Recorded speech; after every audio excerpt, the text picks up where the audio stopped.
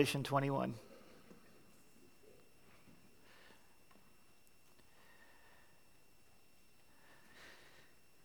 So Revelation 21, today we are picking it up in verse 9, going to the end of the chapter. Revelation 21 and 22 are what we call the eternal state, meaning heaven, meaning paradise restored and regained, God making all things new. And so we are continuing really with last week's study where in 21, 1 through 8 was sort of our introduction into this. And then beginning in chapter 9, we see the new heavenly city, the glory of Jerusalem, the city of God. So if you're there with me, Revelation 21, I'll begin reading in verse 9. Then one of the seven angels who had the seven bowls, filled with the seven last plagues, came to me and talked with me, saying, "Come, I will show you the bride, the Lamb's wife." And he carried me away in the Spirit to a great and high mountain, and showed me the great city, the holy Jerusalem, descending out of heaven from God, having the glory of God. And her light was like a most precious stone, like a jasper stone, clear as crystal. Also she had a great and high wall with 12 gates, and 12 angels at the gates, and names written on them, which are the names of the 12 tribes of the children of Israel. 3 gates on the east, 3 gates on the north, 3 gates on the south, and 3 gates on the west. Now the wall of the city had 12 foundations, and on them were the names of the 12 apostles of the Lamb. And he who talked with me had a gold reed to measure the city, its gates, and its wall. And the city is laid out as a square, and its length is as great as its breadth. And he measured the city with the reed, 12,000 furlongs. Its length, breadth, and height are equal. Then he measured its wall, 144 cubits according to the measure of a man, that is, of an angel. And the construction of its wall was of jasper, and the city was pure gold like clear glass. And the foundations of the wall of the city were adorned with all kinds of precious stones. The first foundation was jasper, the second sapphire, the third chalcedony, the fourth emerald, the fifth sardonyx, the sixth sardius, the seventh chrysolite, the eighth beryl, the ninth topaz, the 10th chrysoprase, the 11th jacinth, and the 12th amethyst. And the 12 gates were 12 pearls. Each individual gate was of 1 pearl, and the street of the city was pure gold like transparent glass. But I saw no temple in it, for the Lord God Almighty and the Lamb are its temple. And the city had no need of the sun or of the moon to shine in it, for the glory of God illuminated it, and the Lamb is its light. And the nations of those who are saved shall walk in its light. And the kings of the earth bring their glory and honor into it. Its gates shall not be shut at all by day. There shall be no night there. And they shall bring the glory and the honor of the nations into it. But there shall by no means enter it anything that defiles or causes an abomination or a lie, but only those who are written in the Lamb's book of life. Lord, thank you for your word this morning. May you take your word and minister it to our hearts and speak so clearly, Lord, and encourage us and build us up in our most holy faith and complete things that are missing and lacking in our understanding and bring motivation for living out of this amazing description of the holy city, which will be our home. And so, Lord, we look forward to what you have for us. In Jesus' name, amen. When you read this passage, I don't know about you, but aren't you just a little bit blown away at the home that God has prepared for us? Remember, Jesus said before he left, he says, "I will go and prepare a place for you." And he describes here in this chapter the place that he's described for us, that he's prepared for us. And I want you to try and gather in your mind this morning as we consider what's going on here in this passage. I mean, God gives us specifications. I mean, you sort of get a sense that God is an architect, that he's an engineer, and he's giving us all these dimensions, and he's trying to help us understand something. that the place he's prepared for us is so glorious, it's so magnificent. And then we see elements perhaps of God as an artist, because he brings all these stones in, and we'll talk about them. And he sprinkles it with color. And God does something that only he can do. He takes something and makes it perfectly clear, crystal clear, like diamonds. And then he gives it hues like gold and green and blue and yellow and purple. And he is going to make it the most amazing place. And I thank John, yet at the same time I would not have wanted to have his job as the angel was showing him these things, and he's going, write this down, write this down. And John's like, how do I describe this? How do I paint this picture with words so that we can understand what we're going to see? And I hope you understand this morning as we go through this, the amazing detail that God has gone through to give a picture to us of what our life with him is going to be like. He wants us to know. He wants you to know the kind of place that he's prepared that will far outshine anything you and I could ever imagine as a dream home.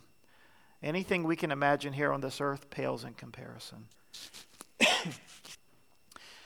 You remember back in chapter 21, verse 2, it says, Then I, John, saw the holy city, New Jerusalem, coming down out of heaven from God, prepared as a bride adorned for her husband. As we go along here, he will tell us that the bride is the city. And we'll get into that and understand what he's talking about there. This eternal city is not only the home of the bride, it is the bride. And remember, a city, like a church, is not the building, it's the people. In verse 9, as we started out here, the New Jerusalem, then one of the 7 angels who had the 7 bowls filled with the 7 last plagues came to me and talked with me, saying, Come, I will show you the bride, the Lamb's wife.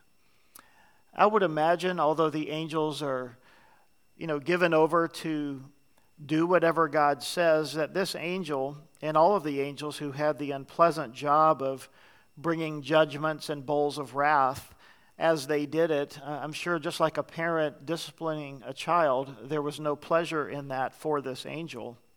But he's being given sort of an additional task of having brought the 7 bowls filled with the 7 last plagues, which were the most destructive and the most harsh, came to me and talked with me, saying, Come, I will show you the bride, the Lamb's wife. If we don't have a perspective, if we don't have hope for what lies ahead, then we can easily get lost in what we face here on this earth, can't we? Especially when things get very difficult, especially when there's financial difficulty, especially when there's health issues, especially when we're diagnosed with a disease. I was thinking about my parents and Virginia's dad over this last 15 months or so as we went through this with them, and sat by their bed and watched them die and held their hand and listened to them breathe their last breath. And, it's overwhelming to go through that. But this angel says, Come, I will show you the bride, the Lamb's wife. Remember earlier, just a couple of chapters ago, we were told that the bride made herself ready for her groom. And so this is now the place. We've already had the marriage supper of the Lamb, which was the introduction into the place that he's prepared for his bride, for us. And it says here in verse 10, And he carried me away in the Spirit to a great and high mountain, and showed me the great city, the holy Jerusalem, descending out of heaven from God. I love what this angel did here. He grabbed John, as it were, took him away in the Spirit up on a high mountain to give him a perspective.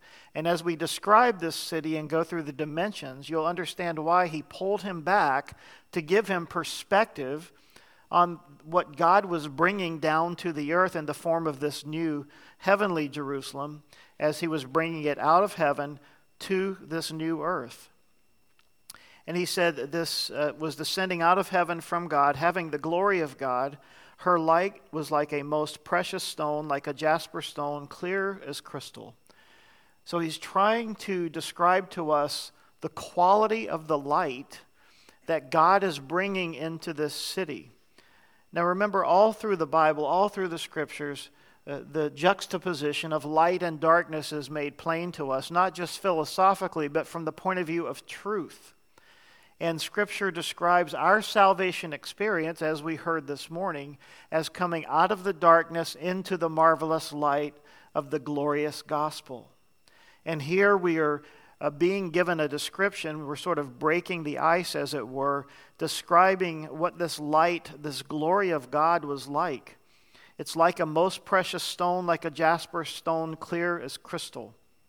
Some people have thought, at least from the earthly perspective, that a jasper was more greenish, but here it's being described in heaven as a perfectly clear as crystal quality. And then in verse 12, also, she had a great high wall, this city, with 12 gates, and 12 angels at the gates, and names written on them, which are the names of the 12 tribes of the children of Israel. So God is beginning to describe to us here the magnificence of this city, and he is going to pull everything together from all of history and build it into this city. And we see here that he has the number 12, and the number 12 follows through here a number of times. We'll talk about that in a moment. But 12 in God's economy is always the number of perfect government. You know, God has these numbers. We've been talking about sevens as we've been going through the book of Revelation, the number of perfection or completion. Here, the number 12 is used quite a bit, the number of perfect government. And so she had a great high wall with 12 gates, 12 angels at the gates, and names written on them, which are the names of the 12 tribes of the children of Israel. The city's description follows the pattern of cities with which John's readers were familiar: foundations, walls, and gates. The foundations speak of permanence, in contrast to the tents in which pilgrims and strangers lived while they were on the earth. The walls and the gates speak of protection. God's people will never have to fear any enemies. Angels will be at the gates acting as sentries. John is simply assuring us that all of God's believing people will be included in this city. Back in Hebrews chapter 11, that hall of faith chapter in verse 39 and 40, he says at the end, "All these, having obtained a good testimony through faith, did not receive the promise, but God, having provided something better for us, that they should not be made perfect apart from us."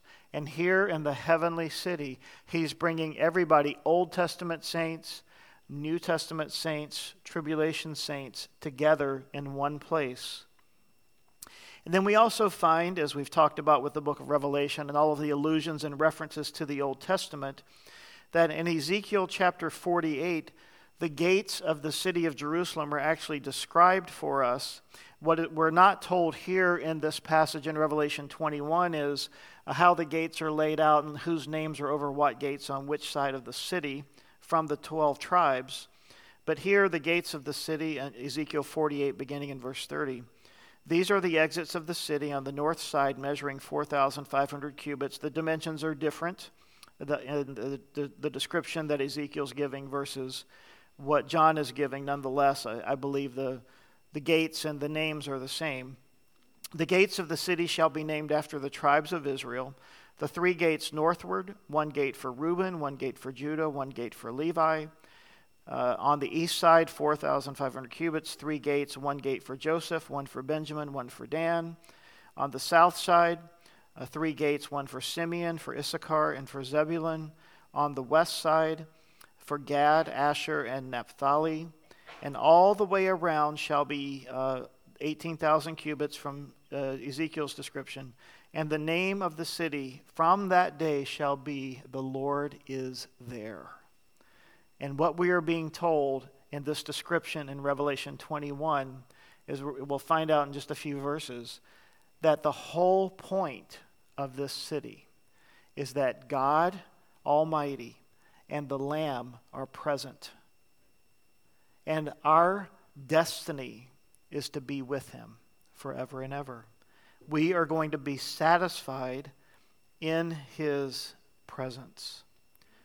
A little point here, just to sort of button up some things around how people think, Israel was replaced by the church, replacement theology, and those kinds of things.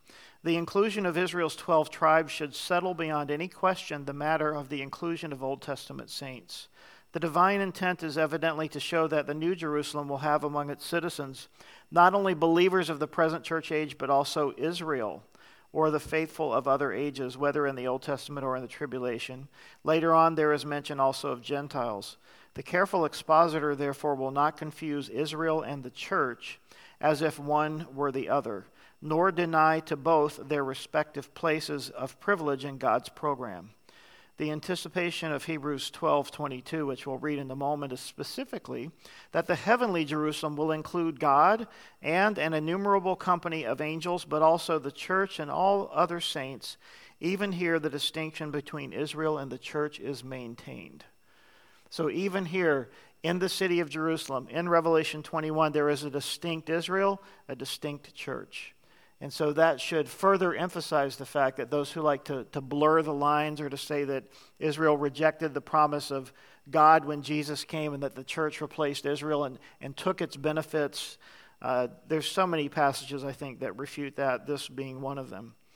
In Hebrews 12:22, here's what it says, "But you have come to Mount Zion and to the city of the living God, the heavenly Jerusalem, to an innumerable company of angels, to the general assembly and church of the firstborn who are registered in heaven, to God the judge of all, to the spirits of just men made perfect, to Jesus the mediator of the new covenant, and to the blood of sprinkling that speaks better things than that of Abel." I believe these verses in Hebrews 12, beginning in verse 22, are a foreshadowing of Revelation 21 and the description we're dealing with here. As we continue in Revelation 21:13, he lists out the 3 gates on the east, 3 on the north, 3 on the south, 3 on the west. Now the wall of the city had 12 foundations, and on them were the names of the 12 apostles of the Lamb. You know, when we build structures today, usually the foundation is below the earth, typically. We can't see it. We know it's there, it's built. The structure that we're building on top of it has to have a solid, sure foundation. But here, the foundation is exposed. And as God is bringing it down out of heaven, John sees the foundation, and now he's going to begin to describe all of this to us. And he said the city had 12 foundations. Now, as we get into describing the length and the breadth and the height of this city, you're going to have to try and imagine in your mind the magnitude of the size of these foundation pillars or stones that are underneath the city. So the 12 apostles of the Lamb are written on the foundation. The 12 tribes of Israel, their names are written over the gates.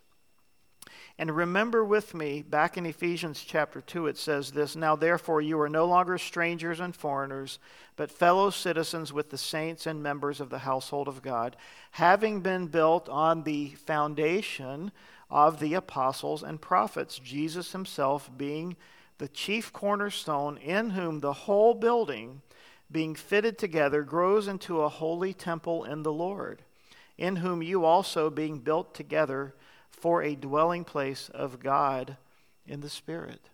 You see, that passage in Ephesians 2 was not just speaking of the fact that God was bringing people together in Christ and in the Holy Spirit, and that he was using the foundation of the apostles and the prophets, meaning the word that they brought, the word of God that came through them. But now, even the heavenly city, as we're seeing it come down out of heaven here in Revelation 21, that those concepts, if you will, of the foundation of the apostles and the prophets and their teaching is now becoming a literal city. It's becoming a literal reality. Paul wrote to Timothy, 2 Timothy chapter 2, "Nevertheless, the solid foundation of God stands, having this seal, the Lord knows those who are his." Amen. "And let everyone who names the name of Christ depart from iniquity." The foundation of God. In verse 15, he says, "And he who talked with me, the angel, had a gold reed to measure the city, its gates, and its walls." As we understand these things, a standard gold Jewish reed would have been about 10 feet in length. So he's carrying this sort of 10-foot golden rod with him, and this is being used as a measuring standard for this city. The city, verse 16, is laid out as a square. Its length is as great as its breadth, and he measured the city with the reed, 12,000 furlongs. Its length, breadth, and height are equal.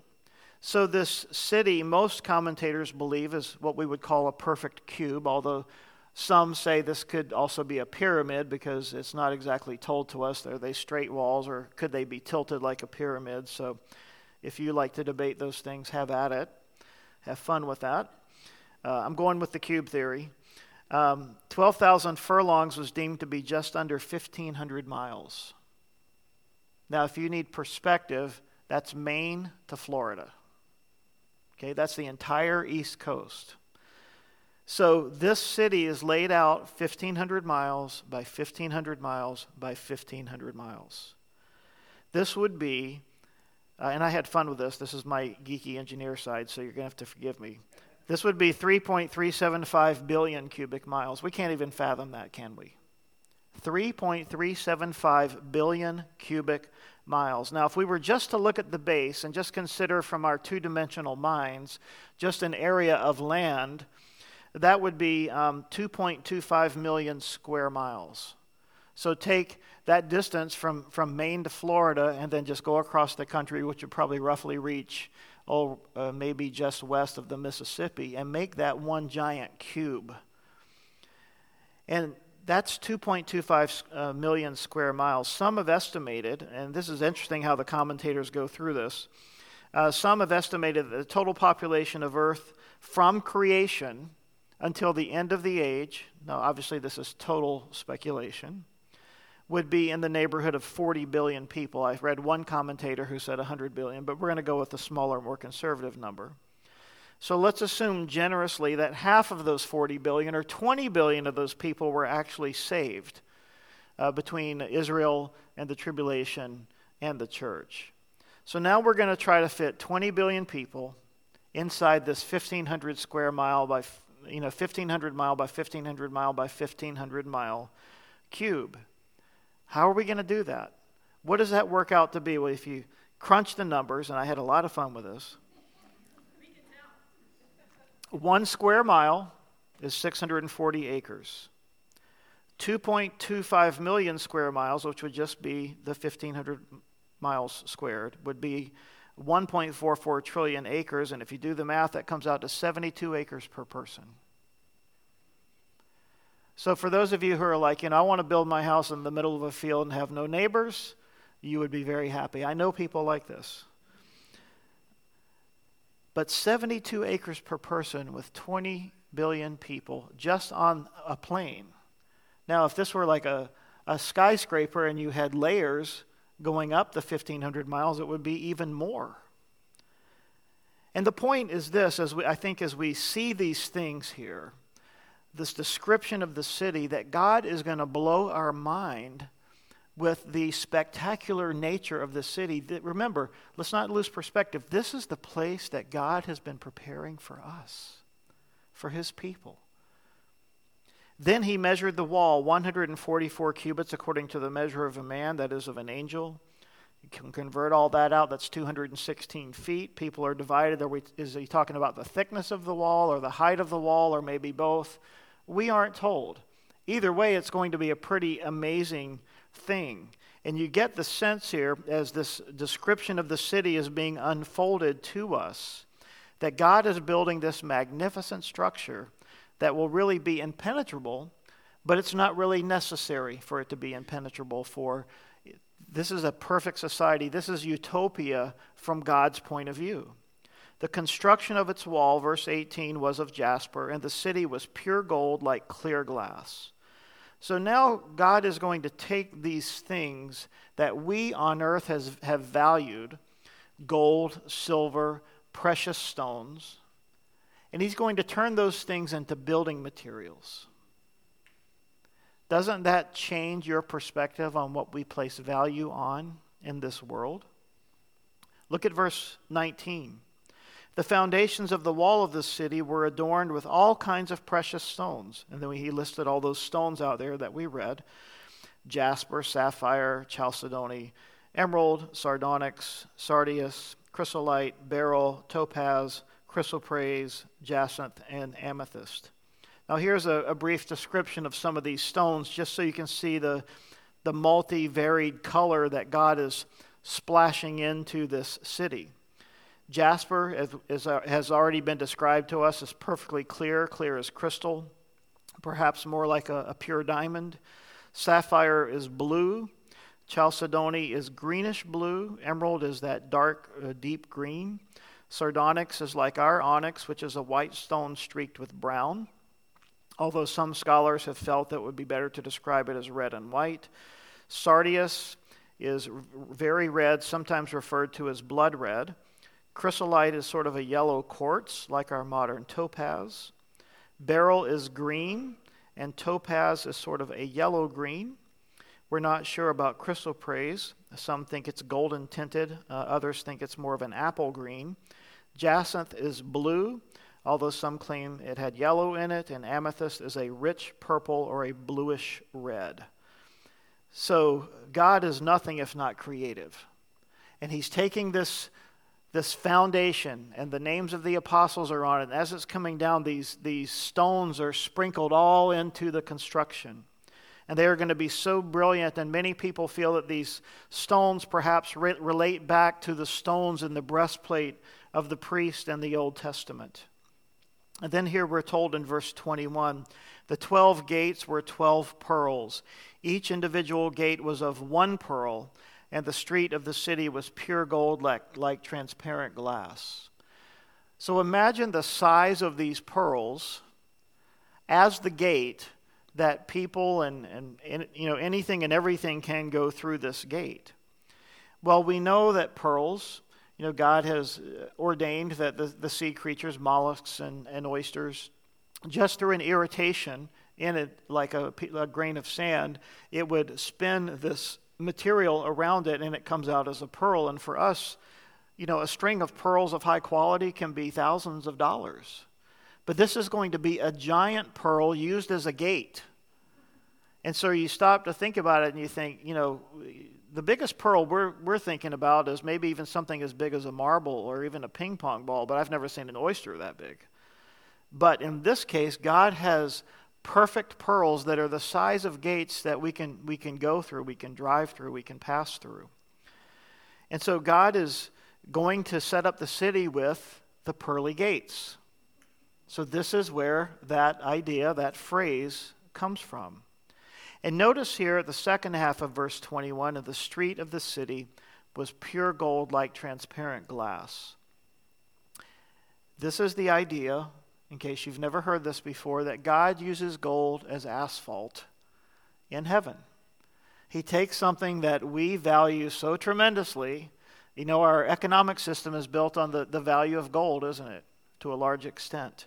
And here, God uses it for pavement. I think that is so ironic and so like God to let us know that the things we value here do not matter in heaven. In fact, God says, you know what? It's good enough for pavement. It's good enough for you to walk on. And he even describes it here, which is interesting, pure gold like transparent glass. So this gold is going to have a quality to it that we've never seen or experienced before. The wall contains 12 gates, guarded by 12 angels, and bearing the names of the 12 tribes of Israel. In the description of the New Jerusalem, the number 12 is very prominent, as seen in the 12 gates, the 12 angels, the 12 tribes. And also mentioned here is the 12 foundations, the 12 apostles, the 12 pearls, and then in chapter 22, 12 kinds of fruit. So perfect government in every way. Verse 22, but I saw no temple in it, for the Lord God Almighty and the Lamb are its temple. It would be very unusual for us on planet Earth to have a city anywhere that doesn't have some kind of temple or religious structure or religious institution in it. But here in this city, the heavenly city, the New Jerusalem, there is no temple. Why? Because the Lord God Almighty and the Lamb are its temple. You see, everything about the temple the tent of meeting, the tabernacle, and even our modern day church structures. It's all about the Lord, and we have to keep that in perspective. Buildings mean nothing. The temple meant something because the temple was a heavenly picture of an earthly picture of a heavenly reality. And it was always meant to point us back to God. And when you study through the elements of the temple in the Old Testament and how God described each one was to be built and its specific purpose, and as the priest came in and the order of service that he was to go through as he entered in, and the washings and the candlelight and the laver and the table of the showbread and all of those things were a picture not only of Jesus Christ fulfilled in Christ, but also pointing us back to the Lord. And here in this temple, all of those things are taken away. The temple itself, the structure, is the Lord God Almighty and the Lamb. You see, now we have the bride living in this place, the people of God in perfect unison and perfect harmony with the Lord God Almighty and the Lamb. You see, this has always been God's purpose, to bring us, His created people, into perfect relationship with Him. And that can only happen in this environment, in this setting. Yes, we get a taste of it here. Yes, God manifests His presence to us, as our brother described earlier in his testimony. Yes, He's given us His Word, and as we read His Word and He speaks to us, and our heart resonates and echoes with the truth of the Word. And as we go through life and we pray and we seek the Lord and we need God's direction and we need God's provision, and God provides it and God gives it, here in this place, in that day, we're not going to have to ask. We're not going to have to pray. We're not going to have to plead. As we already read back in verse 4, remember last week, that verse that choked me up so much. And God will wipe away every tear from their eyes. There shall be no more death, no more sorrow, no crying, and there shall be no more pain, for the former things have passed away. All of the things of this world will be a thing of the past, and in His presence, everything will be perfect. We will have no needs. We will live in perfect harmony with God. And these are words to describe a reality that we don't yet understand. But I long for it, and I hope you do as well. And I think that is the point of God giving us this description, to put in our hearts a heavenly longing for God, to be in His presence, to be there with Him forever and ever. You know, we have these misguided ideas that we think we're going to enter in through these pearly gates, and we're going to get there, and as you come in, you're going to be given a robe, and you're going to be given a harp, and you're going to go to harp training school, and then after you master it, you're going to go sit on a cloud and recline and play your harp for eternity. And we think, how boring is that? I hope you understand here as we are looking through this and as we are reading how God is building this amazing place for us. I don't think it's going to be that way. I don't know who created that vision, probably Satan. But I don't think that's the way it's going to be.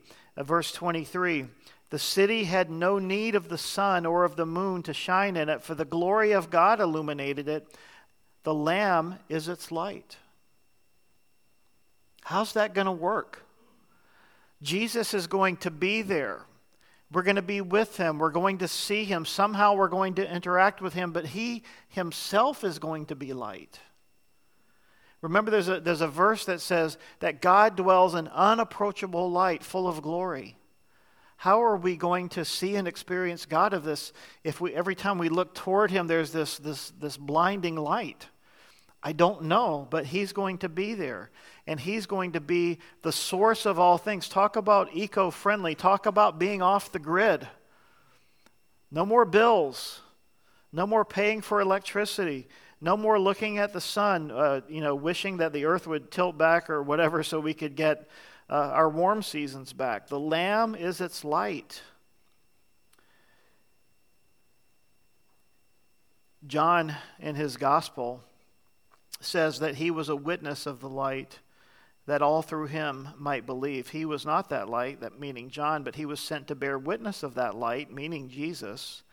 That was the true light which gives light to every man coming into the world. You see, Jesus is not just the light of the truth of the gospel, but he will be our literal, physical, spiritual, heavenly, emotional, real light on that day when we are with him in heaven. In John 3, and this is the condemnation, that the light has come into the world, and men loved darkness rather than light because their deeds were evil. For everyone practicing evil hates the light. Isn't that true? And does not come to the light, lest his deeds should be exposed. I think it's interesting that when we come to the light of the gospel, and conviction comes in, and the shame of our sin comes upon us, because that is what happens. And we become overwhelmed with the shame and the horror of who we are and of what we've done. And it says here in verse 21, John 3:21, but he who does the truth comes to the light, that his deeds may be clearly seen, that they have been done in God. You see, coming to the light brings healing. The light exposing our sin to God, God's not shocked by. And he sees it and he says, we can take care of this. In fact, it is taken care in the blood of Christ. In John 8:12, then Jesus spoke to them again, saying, I am the light of the world. He who follows me shall not walk in darkness, but have the light of life. Jesus wants to be our light. John 12:35, then Jesus said to them, a little while longer the light is with you. While you have the light, lest darkness overtake you. He who walks in darkness does not know where he is going. While you have the light, believe in the light, that you may become sons of light. These things Jesus spoke and departed and was hidden from them. John 12:46, I have come as a light into the world, that whoever believes in me should not abide in darkness. 2 Corinthians 4:6, for it is God who commanded light to shine out of darkness, who has shone in our hearts to give the light of the knowledge of the glory of God in the face of Jesus Christ. Paul wrote Colossians 1, giving thanks to the Father who has qualified us to be partakers of the inheritance of the saints in the light. You see, God wants us to walk into his marvelous light. 1 Peter 2:9, but you are a chosen generation, a royal priesthood, a holy nation, his own special people, that you may proclaim the praises of him who called you out of darkness into his marvelous light. And then finally, 1 John 1:5, this is the message which we have heard from him, that is Jesus, and declare to you that God is light, and in him is no darkness at all. In the heavenly city, in the New Jerusalem, Jesus will be the light. Revelation 21 again, back down to verse 24, and the nations of those who are saved shall walk in its light, and the kings of the earth bring their glory and honor into it. It's interesting that here in Revelation 21, when you see that word nations used, the few times that it's used here, it's referring specifically to the Gentiles, not to political nations or to simply ethnic or people groups. It's interesting that in the Old Testament, when God gave the law to his people and put his plan and his heart upon his people, the Jewish people, that he always had in his heart that the Jewish people should take the light of the message of God to the Gentiles. Remember, from God's point of view, from the Jewish point of view, there were only two people groups in the world. There were Jews and Gentiles, even though there were many nations, many ethnicities. And here we find in Revelation 21 that these nations are the Gentiles. Do you remember back in the Gospels when Jesus went in to cleanse the temple? And he said that you've made my temple, my Father's house, a den of thieves. You've made it a place of commerce, but it should be a house of prayer for all nations. When Jesus did that, he did so because the people had taken the outer court of the temple, which was called the court of the Gentiles, and it was the place where the Gentiles were meant to come to hear the message of God's grace and God's glory, and that they might enter in and become like Jews, in that they should become chosen people like a Jew. In other words, the outer temple was meant to be a place of evangelization for the Gentiles, for the nations. And what Jesus was so upset about when he cleansed the temple there at the end of his ministry was because they had taken the very place that God had intended to be used as a place of ministry and drawing people to himself, and they turned it into a place of money-making and profiteering. And that so angered Jesus that's why he went around flipping the tables and made a whip, and he was clearing the tables. And isn't it amazing that he is one man, and of course he was God. He went around and did that, and nobody challenged him. You know why? Because they knew they were wrong. And Jesus is the light, and no one can challenge light. Have you gone out in the sun on a bright day, and maybe it's so bright you can't see, and you forgot your sunglasses, and you're trying to do this so you can see? But it's so bright that even that little bit, it doesn't really help because it's so bright. And on that day when we are in the presence of Jesus, the light is going to be so bright. It's going to be overwhelming. And so these nations, we're told in verse 24, of those who are saved shall walk in its light, and the kings of the earth bring their glory and their honor into it. Those who are saved throughout the earth, the rulers, the political leaders, they will come also and bring their glory and their honor into it. And it's interesting that it is described as bringing their glory and their honor into it. See, glory and honor are terms that are applied to God. But it's interesting how God turns it around, and he says to you and me that when Gentiles come in, when Gentile kings and rulers and leaders come in, God looks at it as bringing glory and honor. I think that's pretty amazing. And I think we can sort of deduce from that as we come as people to Christ and then we become a part of his church, that God sees it as glory and honor when we gather together. I believe that's why he says that where two or three have gathered in my name, there I am in their midst. Because God relishes, he longs to meet with his people. And I believe he promises a special blessing when we join together as the people of God. In verse 25, its gates shall not be shut at all by day. There shall be no night there. Amen to that. No more sleeping, no more sleep cycles, no more tiredness. In verse 26, and they shall bring the glory and the honor of the nations into it. Again, the people coming in, bringing to God glory and honor. Verse 27, but there shall by no means enter it anything that defiles or causes an abomination or a lie, but only those who are written in the Lamb's book of life. Again, God emphasizing the fact that there is a division. In Matthew 25, there is this thing that Jesus told us, that there would come a day when the sheep and the goats are separated. And we've already talked about that and how we come to the great white throne judgment, and Jesus separated out those who believed in him versus those who didn't. I love Charles Spurgeon. I don't know if you've ever read anything by him, but you should. He's absolutely an amazing man.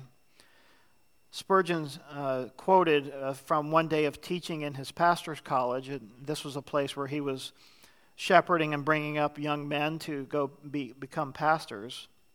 So on this particular day, he was lecturing to them on the subject of heaven and hell. And he said to these young men, he says, now whenever you speak of heaven, do so with a big smile on your face.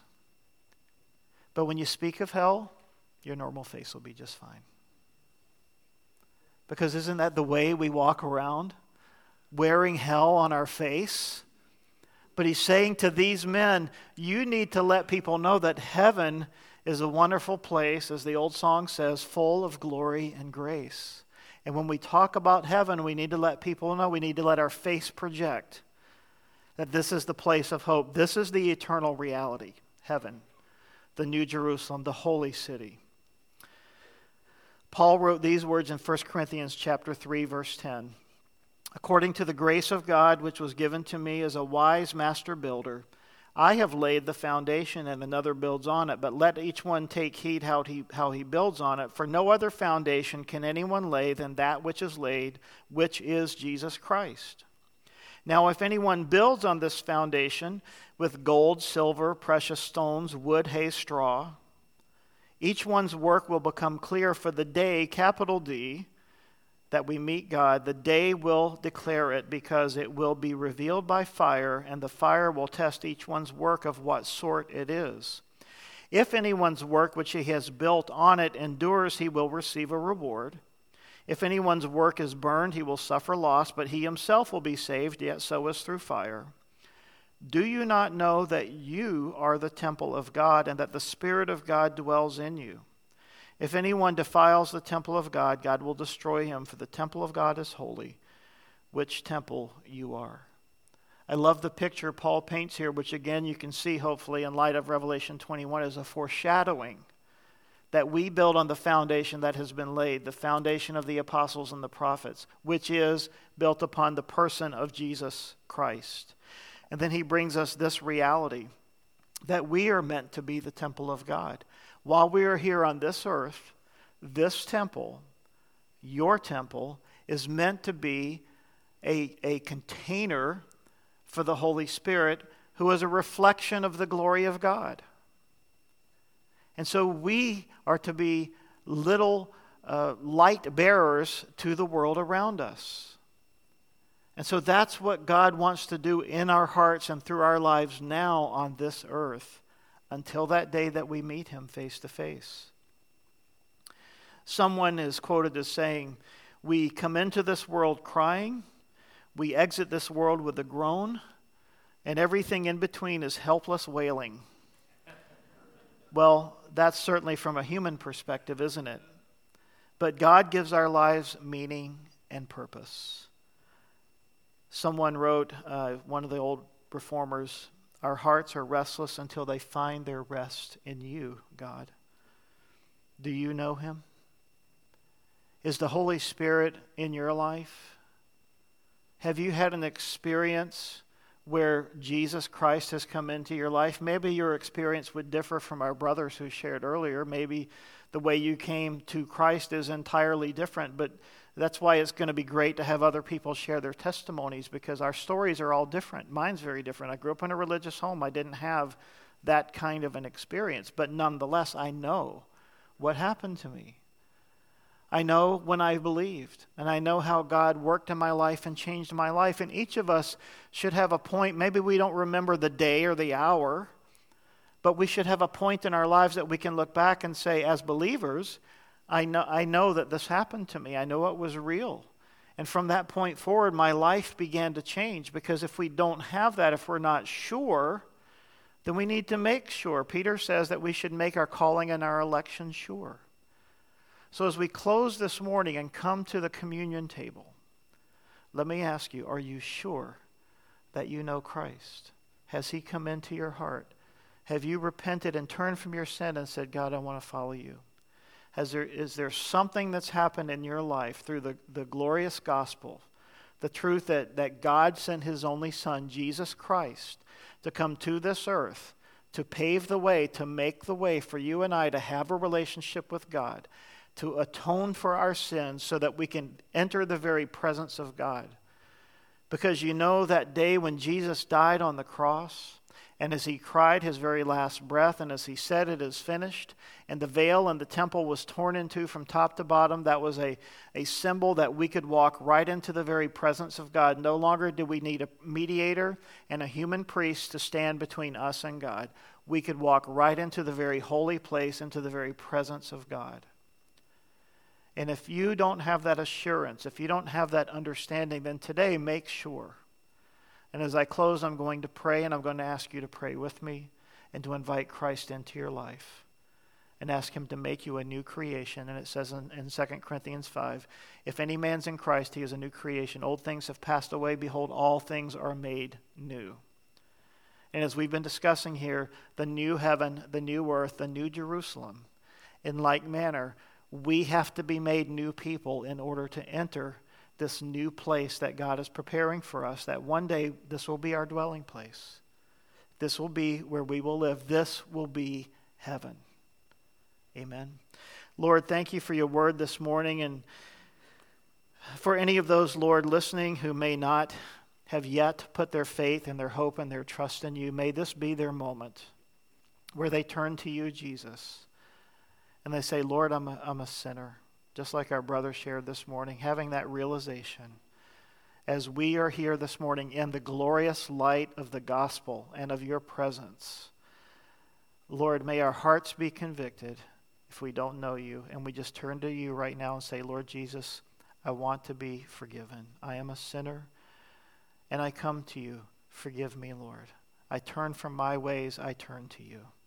And would you now take me and make me a new creation? Lord, change my heart, change my life. Lord, thank you. I can come to you as I am. You're not asking me to clean up myself before I come. You do that for me. And Lord, for those who maybe need to just sort of this morning as believers come back to you, then Lord, may this just be a moment where we return and come back to you. Lord, as we come to the table this morning, the communion table, this symbolic reality of our union with you and your blood and your body broken and shed for us, that we might come into the presence of the Father and have this holy and this pure and this righteous relationship, regardless of how we feel. You have made us new people, new creations in Christ. May we walk in that. May we embrace that. And we thank you for that. In the name of our Lord and our Savior and our great God, Jesus Christ. Amen. The men are going to pass out the elements of communion. Hold on to those to the end. We will take those together and then celebrate.